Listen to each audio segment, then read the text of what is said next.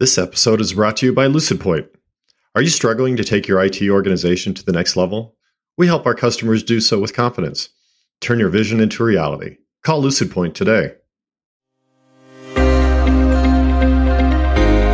Welcome to the Quick Take Podcast, the show where you get targeted advice and coaching for executives by executives. I'm Susie Tomanchuk. And I'm James Camps.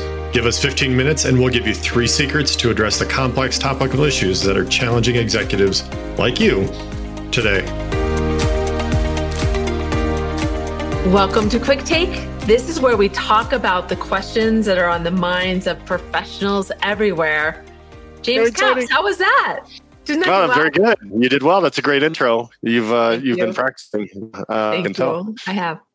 In front and I'm coming to you from. I am in the mountains today, enjoying a little of the mountain weather because I'm under the weather. So I thought I'd get out of Dodge and try to take what Colorado has to offer from a health benefit standpoint.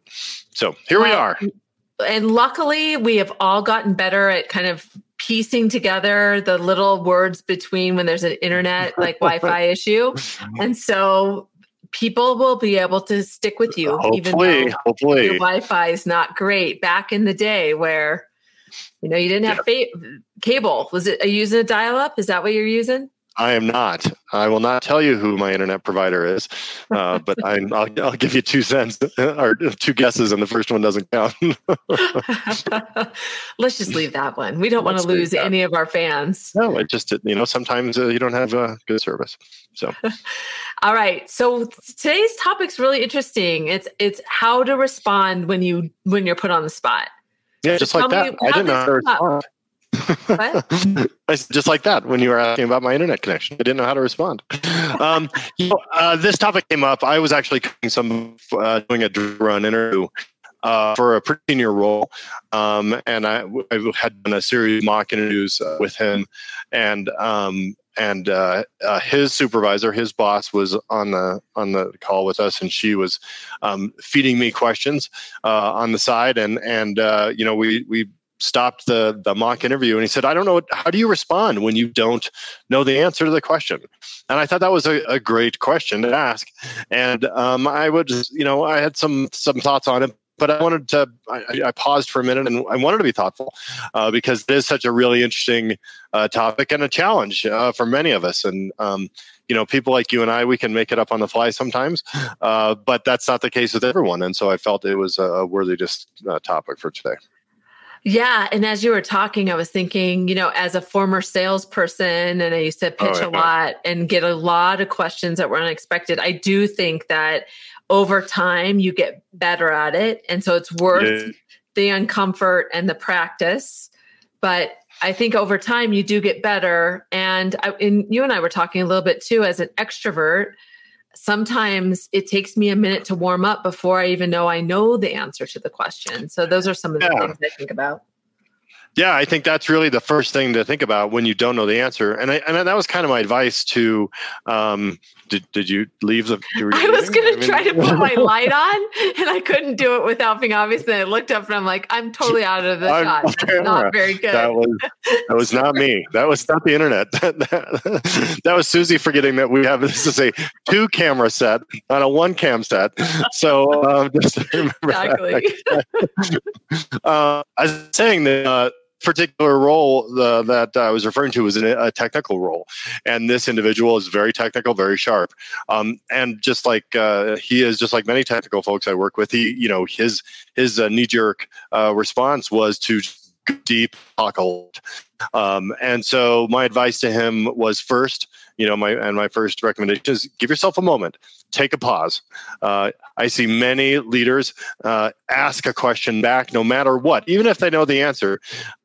Give them, say, I mean that question, because that'll give you an opportunity to really coalesce your thoughts, or if nothing else, give you a chance to recover from the shock of the reality that you don't know the answer. Yep. And I'm going to repeat a little bit of what you said because I just want to fill in the blanks a little bit. So the guy buckled because he didn't know the answer to the question. And so what you were saying is sometimes the best course of action, instead of just saying, I don't know, or just pausing, is to what question can you ask for clarification? What can you do to buy yourself time by kind of volleying the ball to the other side until you get your composure? And a lot of times, because people like to talk, I always say that the best, you did well in the interview when the interviewee did the talk. And because when they do that, they will think you're a genius. It's just human nature. People want to talk. And if you can get the interview to do the talking, you'll do well. And so many times when you ask, what do you mean by that question? They'll answer part of that question for you. That doesn't mean that you then lie and pretend but it'll help you understand where they're coming from and maybe give you a chance to answer the question from where you can be of knowledge. Yeah, I heard you that whole time, but I wanted to reiterate because I think that's such an important point, is that, and this is true for coaching too, the more you can get the other person to talk, the more they feel like you're a genius. And it's a really interesting thing. Yeah. And when we go to an interview and we go to pitch an idea, or we often think the more the better. And it's really the quality of the dialogue. And sometimes it's not all about filling the void. It's going and volleying it right back so that it can go into their core. It's huge. It's a very powerful tool. And I think it's, a lot of us are just uncomfortable with that silence. And so, we try to fill the gap. And I think that's just a good rule. And I think equally powerful too is just the humility of saying, I don't know, let me back to you. In any case, it's okay for you not to be the expert in that particular question. I think that especially in senior roles, there are areas that are just simply not your expertise. I've said many times when I get interviewed and, I get the question, something around, tell me how you solve this particular problem in Java. I'm like, well, if I'm the guy that needs to know that, then I'm not the guy for this job. My skill set is here. This is over here. And there's a respectful and an intelligent way to answer that question. But ultimately, what you're saying is, I don't know. And that's cool. You have to be cool with that, and you have to be comfortable with the fact that you have some limitations. I think many of us feel like during an interview, or whether it's an interview or a board meeting or any meeting of any kind, we have to know all the answers. There may have been a leadership school of thought for a long time that said you needed to know all the answers, and I just don't know that that's really scalable or really an organizational rule or organizational function that's really healthy. And I think people know in position and knowing where you should be smart and where you're not is key to being successful.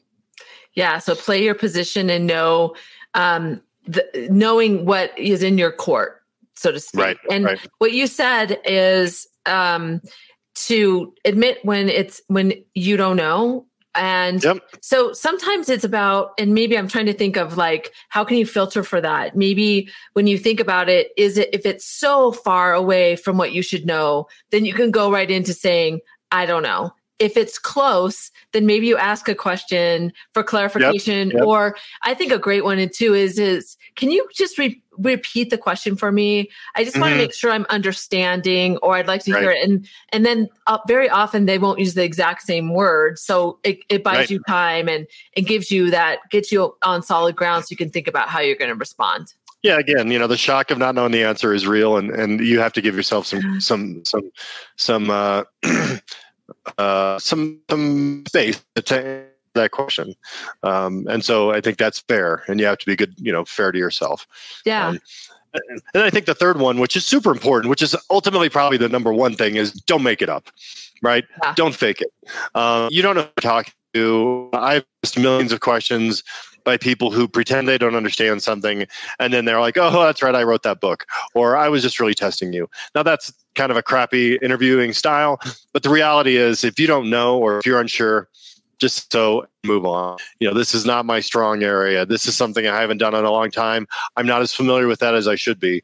All are much better answers than coming off saying, and talking about it in a way, not being truthful.